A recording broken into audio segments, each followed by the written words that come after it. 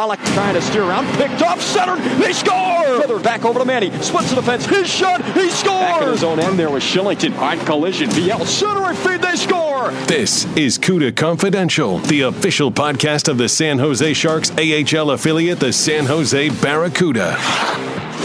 Here are your hosts, Nick Nolenberger and Joey Goldstein. Hello and welcome to another edition of CUDA Confidential, the official podcast of the San Jose Barracuda, the American Hockey League affiliate of the San Jose Sharks. Nick Nolenberger here alongside marketing manager Joey Goldstein. It's been a bit of a hot minute since we last recorded. Yeah, I guess we're in season 2. Yeah, we are. Season 2 of CUDA Confidential, episode 1. Episode 1, season 2. Once you hit July 1st, it's a new season. Pretty much. In terms of what they consider for kind of like the fiscal year. We were just talking about it. Well, it's the fiscal year and the hockey year, really. Hockey year. Free agency starts on July 1. That's kind of when everybody turns the new leaf. That's when those UFAs and RFAs officially become free agents, and they're not a part of the organizations they were with the year before. So really July 1 is that turn. So you kind of had that, and then you went parading around Europe for a little bit. We'll make sure we talk about that. You can share some of your stories, some of your favorite sites and things like that. But, yeah, we're full steam ahead here for the 1920 season, which is wild. It is wild. So this will be year number 4 for me. It'll be year number 5 here for you in San Jose. Yeah. It's a big year for us in terms of 5 because it's an anniversary year. I mean, it's flown. Yeah. Sure, it seems like a blink of the eye when you first, packed your stuff and came across the country to San Jose. I remember the day like it was yesterday, packing up my car and sobbing like an uncontrollable child when I left my house, and it was just it was a whirlwind, but it's crazy to think how far the team and the organization has come and all the things we've accomplished since being here and the direction that we're trending and the way we're trying to move forward. It's all everything's really coming together, and there's a lot to look back on it and be happy about. So, I mean, we can definitely, as we talk a little bit about the 5th anniversary and some of our plans, we can reminisce on some of the better memories that we've got as we've gone through the years, but we got some other stuff to talk about before we hit that. I like the honesty, though. You admitted that you were sobbing like. Oh, it was Nick. I could not I drove across. So I drove across country when I moved out here. It was literally from the time I accepted the job to the time I moved. It was about 3 weeks, and I took a week-long trip to come out. I made some stops on the way out, but that first day, I drove part of the way with a friend from home, and I had to go pick him up after I left my house. And I was like a half hour late because I had to compose myself before getting to his place. So it was all good though. Fun trip. I had a good time, and I'm happy to be here. There's no place I really would rather be right now. So all good. It's one thing to move away from home. It's another to leave the time zone by 3 hours. I did the same thing going the other way, living on the East Coast. So that's a transition. Yeah. I adjusted to that pretty well though, because as I made stops in each time zone. So I went from Massachusetts into Philly and then into Chicago, which is a different time zone, and then into, Omaha, Nebraska. So that's kind of all in the middle. And then I spent the night in Denver and in Utah. So that's its own time zone. And then I was on the West Coast. So I kind of eased into it, which made it really, really easy. So it would have been a lot worse if I had just shocked the system and did it all at once. Yeah, I would imagine. I just mean in terms of your parents are 3 hours, in your case, 3 hours ahead. It's got its pros and cons. When I wake up to tons of messages from everybody back home because they don't realize that it's 5 a.m. my time, but then I get out of work and things like that, and sometimes if I don't call them right away, then usually they're asleep. So you got to find that happy medium and you make it work, but it's got its pros and cons. We talk about the offseason being kind of quiet, but you get to around July 1st and it starts to kick up and boil up pretty quickly. We saw it with the NHL draft, of course, and then that's followed up at development camp. That's followed up by July 1st. Obviously, the big news for the Sharks organization was the re-signing of Erik Karlsson and the departure of Joe Pavelski. Now, that, of course, is going to have a ripple-down effect on, who's on the Barracuda roster. I think we anticipated there being a pretty good competitive battle for that 6th and 7th D-man spot, but now maybe a forward position opens up. So is that going to be a Dylan Gambrell? Is that going to be an Antti Suomela? We'll have to wait and see.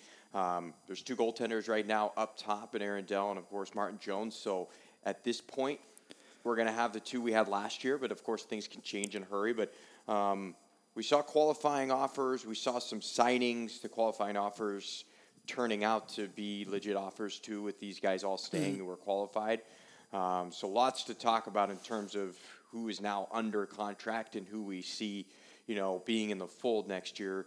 Predominantly, because this is an AHL podcast, predominantly with the Barracuda. Sure. I mean, obviously it all starts at the top, right? So Carlson comes in, Pavelski is out, Meyer comes back, LeBanc comes back, Braun leaves. So there's a lot of, there's definitely the battles when the season ended that we thought we might see in training camp may have changed a little bit, where we thought there might be a 6th, 7th defenseman battle. May not be the case anymore now that the Sharks have brought in Dalton Prout on a one-way contract and brought back Tim Heed. That kind of locks in your top 7, and then you're looking at somebody like Jake Middleton, Nick DeSimone, or even Mario Ferraro, who are right there competing for that 8 spot. Obviously, if they have a good camp, they can jump up and things like that. So that battle where it might have been a marquee thing for training camp, maybe not so much anymore. But then you look to the offensive side, and you've got that 4th-line center. You've got winger positions that are open, and that's where guys like Suomela, Gambrell, Radil, True, Chekovich, Shemolevsky, these are all guys who are expected to come in and hopefully have an impact right away and play some big, valuable minutes for the Sharks. So then you look to the Barracuda side, and obviously we've had some departures. We've had some guys come in.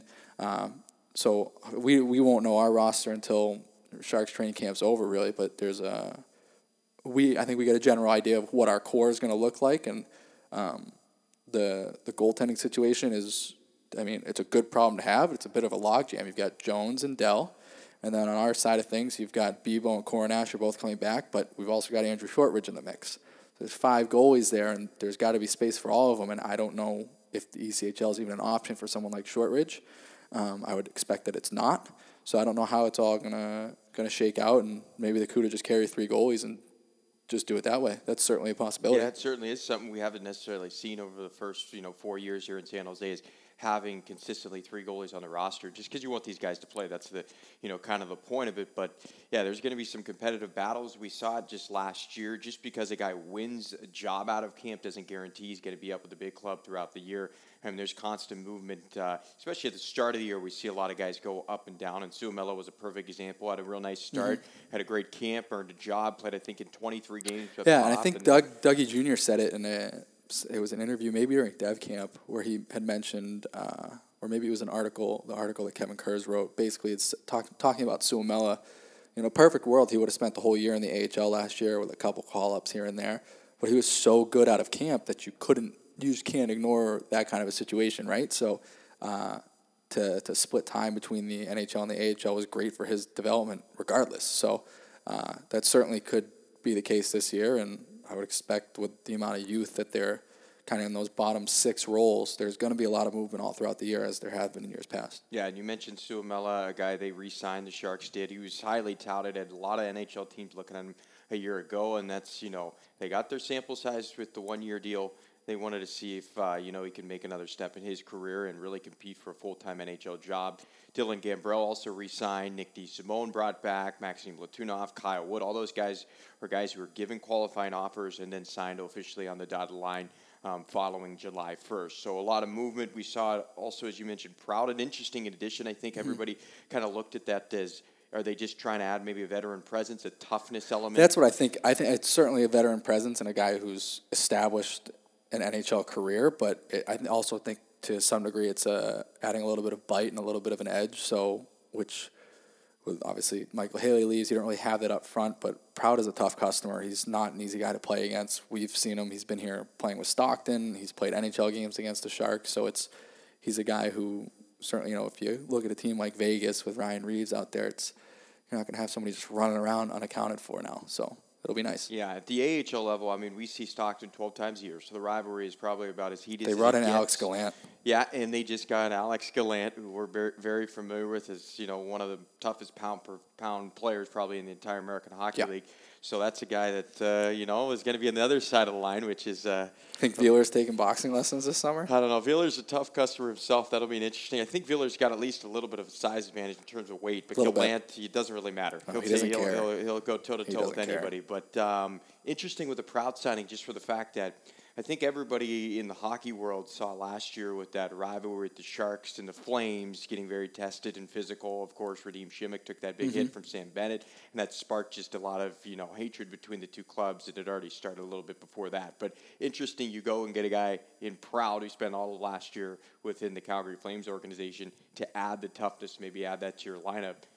You take him away from Calgary. So it's just kind of an interesting dynamic. It's like the game within the game almost, right? Almost, right? So that'll be interesting on what role Prout ends up taking. The other thing I think has been interesting, too, with you talked about the qualifying offers and the guys we brought back. Nick DeSimone was one of the guys who was brought back, and Gambrell, too, but he was one of the guys who was on a 2-year deal. And I wonder if that has something to do with the looming expansion draft, and he's a guy who would not have to be protected because of his games played in the NHL, as far as I'm concerned. So I wonder if that is something that kind of plays into it, where they can lock somebody in for the next couple of years that they think could, by the time of this expansion draft, whenever it is ready to make that jump. That maybe if they can not protect certain people because of that. So I wonder if that plays a part in it. It is. I mean, we had the expansion draft situation a couple of years with Vegas, so I think it gives all the teams in the NHL a little better of an idea how it works. Maybe not going to get sleeved like Vegas did to the entire NHL. When they first came into the league, I think everybody's got a better idea how it works. But certainly these teams are also foreshadowing a couple of years down the road, and they are preparing. It's just like they did with the Vegas situation.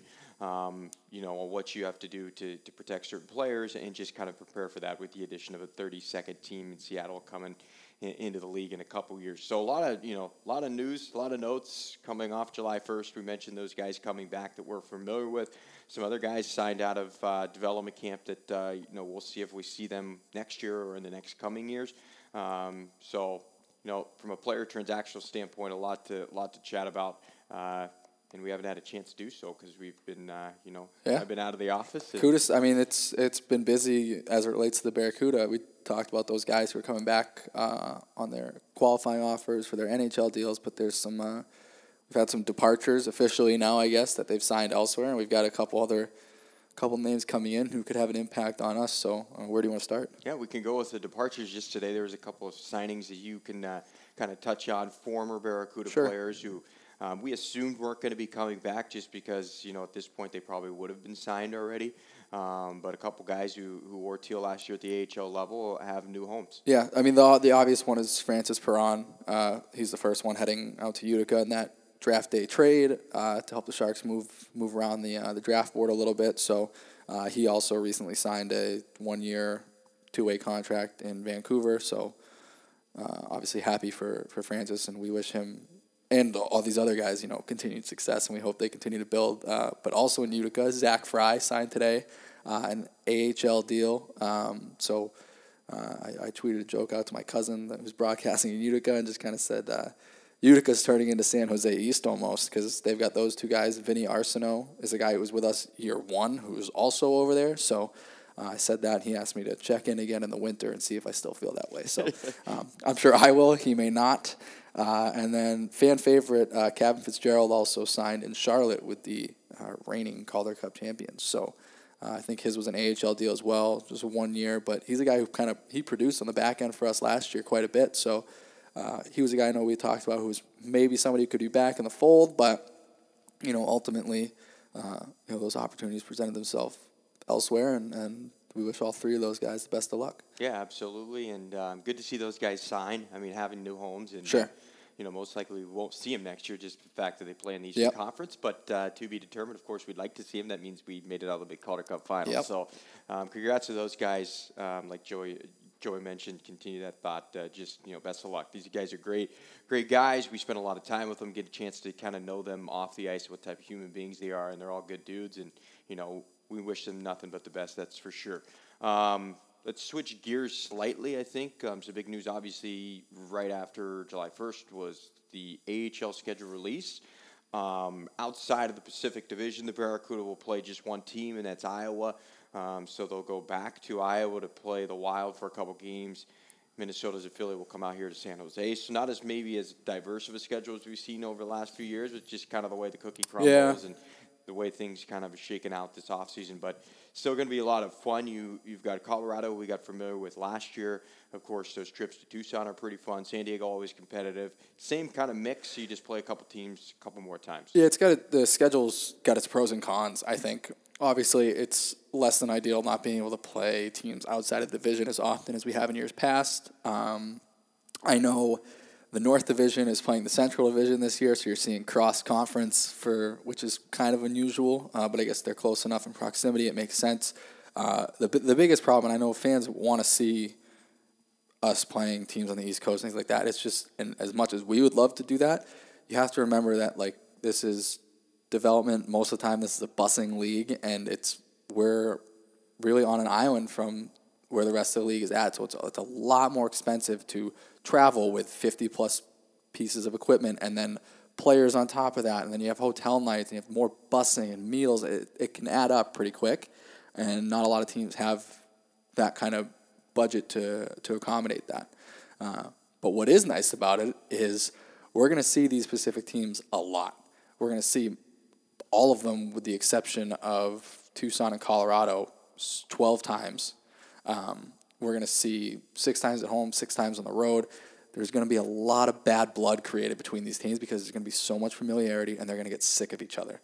We see it with Stockton all the time, and we slowly started to see it with some other teams. But we're going to see it now probably more than ever. So there's going to be lots of intensity, lots of physicality. There's going to be bad blood, which sets up well for the playoffs because you got to play kind of out of your division to get to the conference finals. So that bad blood will carry over, and it's going to be competitive as the division was this past year. I think that's a great point, though, that you mentioned is, I think fans are getting a little frustrated in terms of, they want to see different teams come. I don't blame them at all. But I think you got to look at it almost like with the San Jose Giants. And I worked in minor league baseball, and it was in the South Atlantic League. So essentially you split Major League Baseball down the middle, and there's several different levels. They've got low A, high A, double A, triple A. And they play just within essentially their division. That's, and they consider that a league. The South Atlantic League was essentially the size of a division, basically. Yep. So you play the same teams, you're busing to different cities. So although you want to see other teams, we're essentially on an island in our own division, in our own league. We're all under the American League umbrella, but it's just logistically, as you mentioned, how it works. These teams back east, it's not as big of a deal for them to, make a trip. Some of these are busing cities. And let's not also forget too, we're playing less games. The teams on the east are playing more games, so it's even tougher for them to find time to make their way out here. The hope is that obviously at some point the entire league comes to an agreement and everybody plays the same number of games. But until that happens, it's just kind of the way it is. We'll see. Eventually when Seattle comes in, it sounds like Palm Springs is getting a team. So they'd likely join our division here in the Pacific and round it out and give us 8 teams because I think we're the only division in the AHL who has 7 right now, similar to the NHL. So that's exciting at least. That'll be new blood to see, which means we'll kind of spread out the schedule even more. But it is it is what it is. It's a casualty of the way the league is, but it's also a fantastic product. So even though you're seeing the same teams over and over again, you're seeing really good talent, so who cares? Yeah, and what's fun, too, is, you're seeing these teams so much, and with the Sharks, you're going to see these young players go up and play for these NHL clubs, and the Sharks are going to play them a handful of times within Division II, so it all kind of makes a connection. You see it, exactly. You see it right now in big league baseball. If you don't follow AAA, the Giants are on a roll right now. There's guys that are contributing that were, down in AAA before, and you would maybe focus on what's going on in Sacramento, but here in San Jose, we have the privilege of being in the same building. You can start focusing on these young players before they make that leap. Quickly to kind of break down the schedule from just, a X's and O's, I guess, for lack of a better term. Just one Monday game this year, one Tuesday game. We've got 11 Wednesday games. Wednesday games tend to be pretty solid for weekday games. No Thursday games this year. That tends to be an NHL night. 7 Friday games, 8 Saturday games, and 6 Sunday games. So more Friday games than we had a year ago, which I think is compared to what we had last year. This is night and day. Last year was almost an even split between Friday, Saturday, Sundays, and then Mondays through Thursdays. What's great this year is, yes, we've got a Tuesday. Yes, we've got a Monday. That Monday's a holiday, and we're playing after the Sharks. So that's historically been a great game for us, so we're looking forward to that. That Tuesday is going to be one of those 11 a.m. CUDA classroom days, which, again, as opposed to a 7 o'clock on a Tuesday night, doing it at 11 and having all the school kids come in, that's a great day for us. One of those Wednesdays is going to be another CUDA classroom day. And so then it really leaves you with a small handful of weekday games where it might be a little bit more lackluster than you'd expect, but having the weekends it makes things a lot easier from our end for planning and what our expectations are, but certainly makes things easier for the fans as well. Yeah, I know from my standpoint, you get to like a Monday and a Tuesday, and it's a little hard to maybe make it to the arena or what have you, make it to the ballpark, whatever it is, because you're kind of working through the early stage of the week. You get to Wednesday, it's like, hey, we get past Wednesday, and all of a sudden it's Thursday and Friday. Oh, yeah. So the Wednesdays aren't as bad, I think, as as we see on a Monday or a Tuesday. But just two of those games, and as you mentioned, it's a holiday on that Monday. We also have 11 doubleheader games. So if you're a fan of the doubleheader games, you like going to both. We did this a couple years ago where we shrunk the time in between the games, so there's not as much of a period in between. You don't have to go and leave for a couple hours. I mean, the turnover is pretty quick. So, they clean the building the best they can, and they bring people right back in. So the doubleheaders are a lot of fun. We've seen some good attendance on those games over the last couple of years, especially shrinking that time period in between. So 11 of those this year, always kind of fun, and 2 of those will be Sharks starting first, having the early game. 3? 3 of them. Okay, so Black Friday is one of those days. President's Day in February is one of those days. So where we will follow and play at 6 o'clock. And then on March 7th, the Sharks play at 4. Scheduled start time for the Barracuda is 8 o'clock. So that's going to be you're not going to have as much time of a turnaround as you would on Black Friday or President's Day. But the turnaround is certainly short enough where there's enough time to prepare everything, but also plenty of time where you could potentially keep fans in this kind of vicinity. And hopefully, I think the Sharks playing Ottawa that night. If they have 15,000, 16,000 people in the building, hopefully you can get a very large chunk of people to stick around and stay for that game if we're able to plan things the way we want to do things. Yeah, absolutely. The Sharks schedule, Barracuda schedule, they're both out. And if you go to sjbarracuda.com, you can actually print out a mashed up schedule, essentially, where you have both the Sharks and the Barracuda schedule on one sheet of paper, which is great. Very helpful. Pretty cool. Very helpful. Nice little addition. So head over to sjbarracuda.com to print that out and make sure you're all ready and ready to go. Just an update, if you go to the website as well, we've done this over the last couple of years, but our catch-up series where we're reaching out to players and they're talking about whether it's their off-season training or some fun stuff they're doing this summer, vacations, hitting the lake. A lot of these guys live near lakes, the ones at least that live up in Canada or in the Minnesotas, what have you. So a lot of them do a lot of lake time activities, so it's fun to see what these guys are doing away from the rink. You can go to sjbarracuda.com and check out the most recent edition of CUDA Catch-Up, which is Barracuda forward Maxim Letunov, who just signed a 1-year extension. Letunov, a Russian-born player, but spending his offseason in Montreal, so a little bit of an interesting insight on Letunov and training with some relatively big names as well. So check that out. Go to sjbarracuda.com to check out the most recent CUDA Catch-Up. Yeah. We talked a little bit about the losses we had this year, but were 2 signings that the Sharks made that are new faces to the organization, I guess, who could end up having impact on the Barracuda. One, Zach Gallant, who everybody saw at development camp. Throughout the week, I thought he looked pretty solid. Yeah. He's a big-bodied kid. He was actually a 3rd-round draft pick of the Red Wings a couple years back. Played with Merkley in Peterborough. So he's a bigger-bodied kid, and obviously he made quite an impression during the prospect scrimmage. He scored a goal early on. He scored a goal in the shootout. He had that fight as time expired, so certainly made a name for himself, and he's one of those guys that we talked about where there's always a couple or at least one after development camp who come in and earn themselves a contract. He was one of those guys, and there was another one of the Russians, Nikolai. You're going to have to give me his last name. Yes. He's another guy he's a big body puck-moving defenseman who could come in and make an impact too.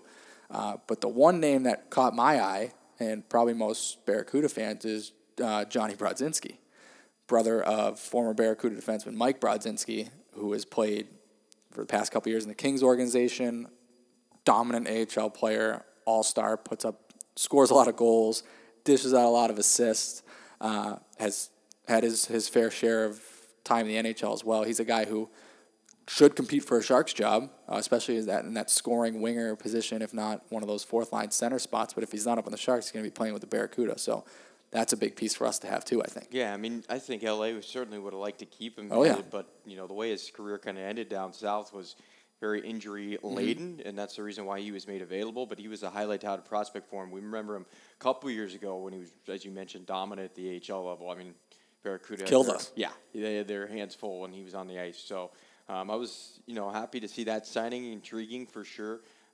Seeing Johnny Brodzinski, and hopefully a healthy Johnny Brodzinski, and most likely, I would think they would. I mean, certainly they signed him in hopes that he could compete for an NHL job. Certainly has the ability, I think, to play at the NHL. It's just a matter of whether he can stay healthy or not. Sure. Yeah. So yeah, certainly see the Brodzinski name, and the older brother of the two. There's so many of them too. There's another one who's still in college. There's another one who's at St. Cloud State, and then there's an even younger one somewhere as well. There's so many of them. I believe, if I could be mistaken, was the player of the year in Minnesota. It was the youngest. I mean, he just got drafted. Hockey. He got drafted. I forget what round I was watching the draft, but I saw his name pop up, and I was like, he's got to be related. And I looked, and to have the Brodzinski family, so much credit to have 4 kids who all play, Division I program, and then all end up moving on to go potentially play in professional setting. That's very impressive. Yeah. Easton Brodzinski was the one that got drafted. Looking it up right now. I believe it was Easton. Or that's the one that's committed to St. Cloud. Easton's at St. Cloud now. Yeah. I think there's Bryce. That's Bryce. It. He's the younger one. Yeah. Who probably also going to St. Cloud. Flyers draft pick. Yeah. So, hockey family indeed. So hopefully Johnny can get healthy. We'll compete for a job. It's going to be, there are some openings up top. So it'll be interesting on how that stuff plays out. We're roughly heading into August, next week. So roughly about a little over a month to go, and then we're in full training camp mode. Guys are they're going to start arriving in late August, early September to get ready for training camp. So, man, it's a busy couple of weeks here because obviously you got the hockey ops side is maybe now, obviously, aside from some free agency signings here and there, it may be a little bit low key, but on our side of things here in the office, and this is kind of where things start to pick up for us a bit. We're rolling through the promo schedule right now, and I can't give away too much information, but that's something we look to release here in the next week or two, if all goes well. We've got our specialty jersey dates identified, or at least our themes identified. We know what we want to do for giveaways. So we've got a lot of things. It's just kind of like it's a big puzzle, and you got to find out where the dates lie. And if all works out well, we should have some kind of promotion on every single day. The orange jersey is coming back, so we'll wear that a couple times throughout the year. It'll look a little bit different than it has in years past too, which I kind of like. Once we get those in-house, we'll share those with everybody. But I think the big promotion this year is, like we talked about, is that fifth year anniversary, and we've got lots of things tied into that. But I think the epicenter of this 5th anniversary is we're gonna have a 5th anniversary night where we'll have a specialty 5th anniversary jersey, and it'll likely be like our Barracuda blackout kind of night where the jerseys will be black. We'll do some kind of giveaway and really want to fill this place up to just celebrate the past 5 years that have been Barracuda hockey.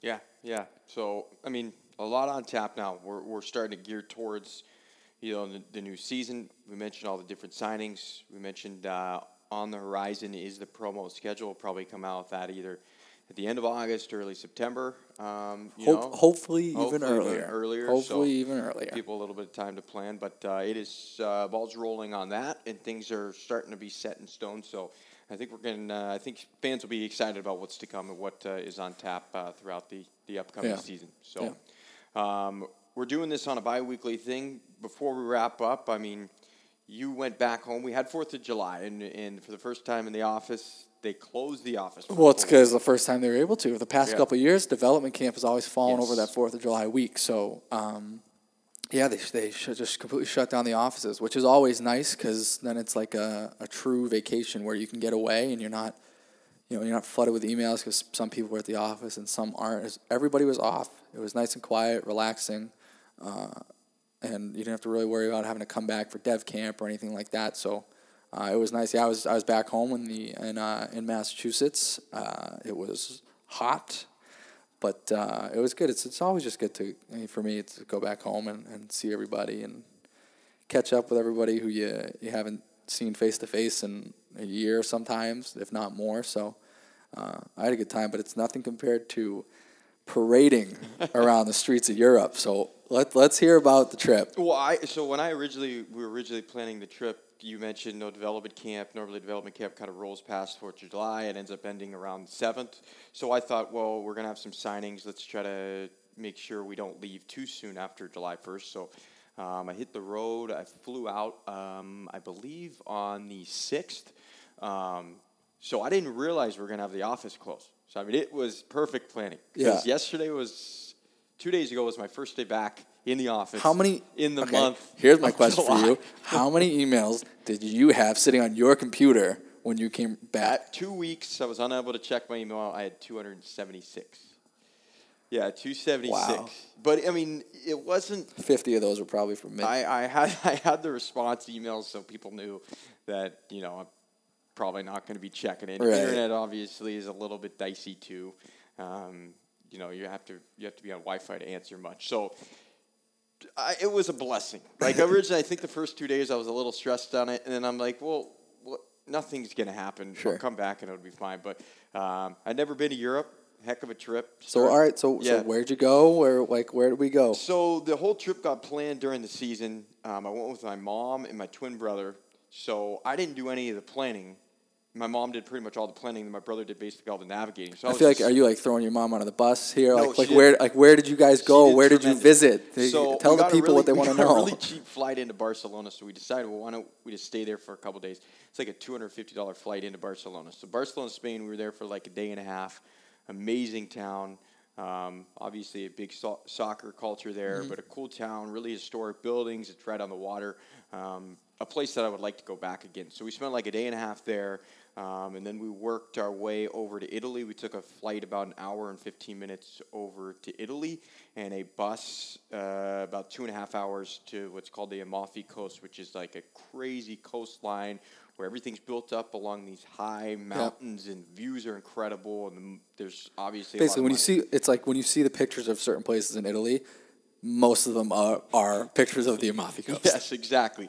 And the amount of like money in that area, just seeing the cars that people are driving and the boats that are sitting out. I mean, it's kind of the yachting. I would imagine the yachting capital of the world. It's where a lot of big, rich and powerful people go to visit and spend some vacation time. Yes. So we were there for a couple of days. Amazing spot. I mean, we're averaging walking about 10 miles a day, and where we were staying in Amalfi was like at the top of a mountain. So we're like chugging up this mountain. It was just like, so we were burning off all the bread and everything we were eating, and then we worked our way over to another island that I'm blanking on. It was about an hour away.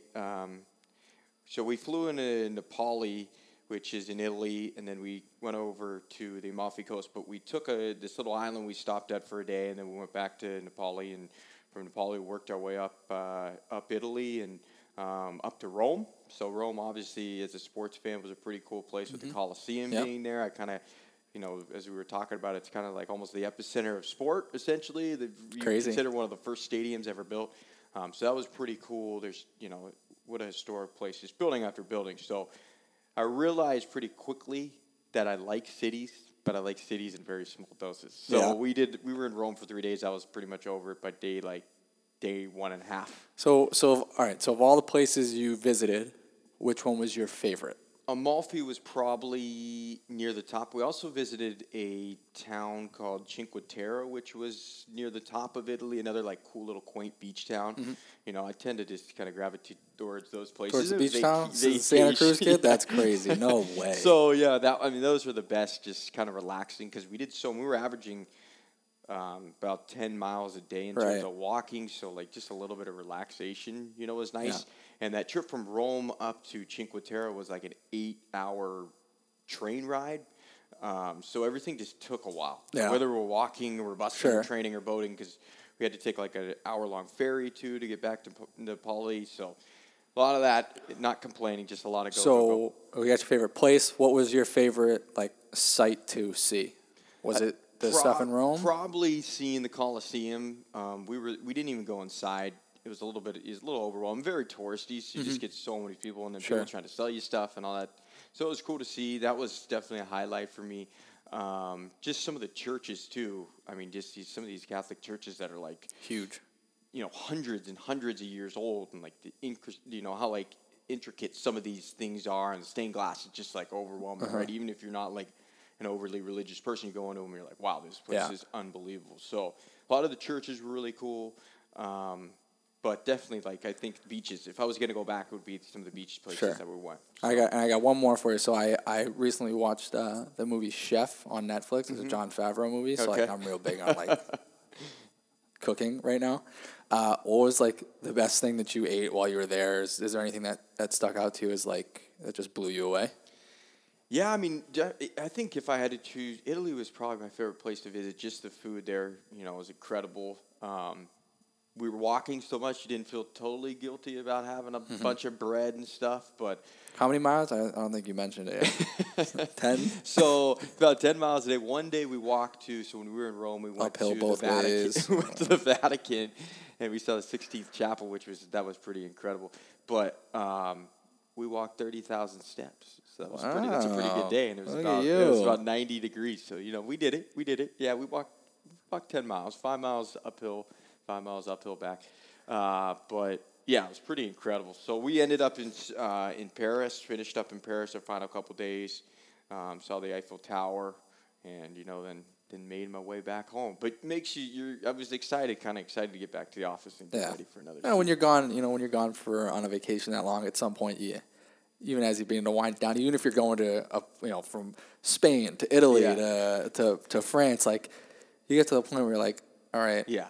It's time to go back and get back into the normal routine and the regular schedule and kind of catch back up on things. But I've never been to Europe, so I'm kind of living vicariously through you. It sounds like a great trip. Yeah, so my mom did a great job with planning. My brother did a great job with navigating. He was the only one who had his phone basically on, so it kind of was up to him to lead the way.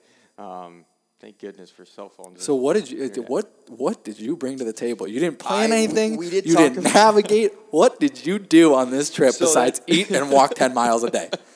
I brought the good energy. That was kind of what I say. You're the morale guy. Yes, I'm the morale guy. Every trip needs one. When everybody was low, I continued to bring the positive energy. So I felt like that's what I added. But I wasn't a big. If I wasn't there, they would have been all right. So I relied on them big time. But you know what it made me want to do? We have so many Northern European guys on the team. Got a lot of Swedish guys, Denmark guys, like just working their way up. A lot of them, I was telling them before I left that I was going to go to Europe, and then they were saying, "Oh, you're going to come up toward their area." But that would be fun. We should. I don't know. Maybe next summer we should do a little our Cuda catch-up series. Let's just take Europe and see. We'll go visit some guys. I'd be down for that. I wouldn't mind that. I would not mind that. So that's definitely something I would like to do. Visited the southern portion of Europe. Try to hit the more northern part. Do it in the summer, though, when it's still... Oh, yeah, you don't want to be in Finland or Sweden when it's snowing. No. But, great trip. Happy to be back, and now kind of looking forward to the season. Seeing what's on tap. So it should be... I assume we'll have a broadcast blog on Friday. Yeah, I think broadcast blog.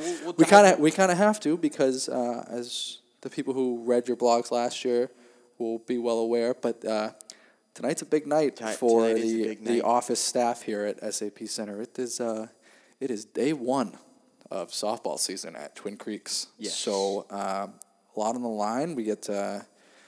I'm at the helm this year, which I'm thrilled about.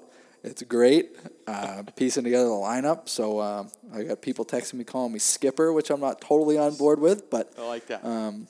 We're kicking it off tonight, and we're looking to bring home a championship. So I think you need to be like Dusty Baker, and you need to get some toothpicks. Remember Dusty Baker's big toothpick guy. Big toothpick. Okay, you're gonna be guy. Skipper. I could be a big toothpick guy. So before we wrap up, you did put the lineup together, and Seth Dewitt, who works here with the Sharks, he's your roommate. Yeah. You put him at the bottom of the lineup. I did. I buried him. Too happy. Yeah, You got to earn your stripes. Listen, well, it's not even earn your stripes because we're playing with the same guys we played with for a while. We did have a little spring training session on Monday. We went to the batting cages. Only 4 people showed up. That's not good. So we'll have to see who turns out today. All the teams make the playoffs, so as far as I'm concerned, the whole season is just one long tryout. And we're gonna. It's like the promo schedule. It's a puzzle. You gotta mix and match. You see who fits well and what lineup is the most cohesive and the one that gets you the most runs. So we're gonna mess around with it a little bit. I'm trying to play to people's strengths. Seth, he may be last in lineup. He's also the fastest guy on our roster, so you add a little speed at the end there. So lots of things to consider, but we'll get you all up to date. Nick will be sure to give you the blog update. Blog. So that's the best part about the blog updating. So I mean, pressure's on. If you don't play well, you're going to be called out on the blog. Oh yeah. It's Well, this started last year. Yes, it became like everybody was reading it to see what the recap was and who gets mentioned and who gets called out, and it's just kind of the way it is. I got to bring the notepad though, because there's a lot of stuff that goes down in the game. The one time you weren't there, I had to write the recap. I had like a really long document on my phone that had literally inning by inning what happened, and I called a lot of people out. But you know what? If you just play your game, you don't have to worry about that stuff. And we've gotten close to a championship, but we have not won a championship. I don't want to talk about it. So, people not showing up to the batting cage, I'm included, but I've been playing a little softball. I've been filling in. There's some people have been playing some softball. So I know you were in a league. I know Mike Murphy, our equipment manager, who's joining us this year. He's not playing tonight, I would imagine, though. He's not playing tonight. He's still. I actually got a picture from him earlier. He's with Nick DeSimone in Buffalo right now. But Mike's on our team. He was playing in a softball league before he went on his vacation. Hasn't been playing since, so he might have gotten a little rusty. I don't know. Again, the whole season's a tryout. We're going to have to see what happens. Yeah. One last note before we do let you guys go, but we'll update you on the softball, give a little more detail on the trip, what's going on in the hockey world. Do that on Friday for the blog. We do want to give a shout-out to our assistant equipment manager, Austin Rodriguez. Oh, yeah. Big dirt bike guy. Unfortunately, he had a really bad accident on his dirt bike. He's doing okay. He's on the mend, but had a lot of major injuries. Broke a lot of bones. A couple surgeries, on bed rest for a bit. So we wish him a quick and speedy recovery. We're all thinking about you, buddy, and we're happy that you're okay. You're not great, but we're happy that you're if okay. I could send Mickey Mouse from Disney to come and visit you, Massive I would. Disney guy. Like I totally would. Have like a barbershop quartet come and sing you Disney songs. I would, but I don't know where to find those things, so I can't. His rookie tournament this year's in Anaheim. I think he's probably more upset that he's missing that trip than anything because he was planning on hitting up Disney, I think, every single day that we were there. So I'm pretty sure he had plans to go with Joseph Coronash if he was attending rookie camp to go with him. They had made plans during the season last year at one point to go to Disney. It was wild listening to that conversation. I think they may have went to when we were down in Ontario at one point, but huge Disney guy. But wish you a speedy recovery, buddy. We're thinking about you, and hopefully you'll be good to go as the season approaches. But tough to see that happen, but we do wish you the best.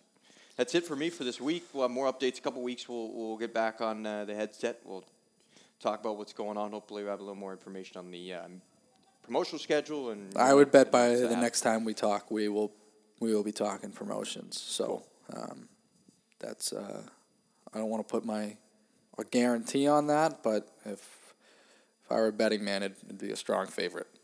So cool. We got some fun stuff definitely on tap for the upcoming season. So for now, we'll say everybody have a great couple of weeks. Look forward to talking to you in a couple of weeks, and enjoy your summer. Hopefully you enjoy some of this weather. We got some hot weather coming in the next couple of days here in the Bay Area. So for now, we'll say see you. See you.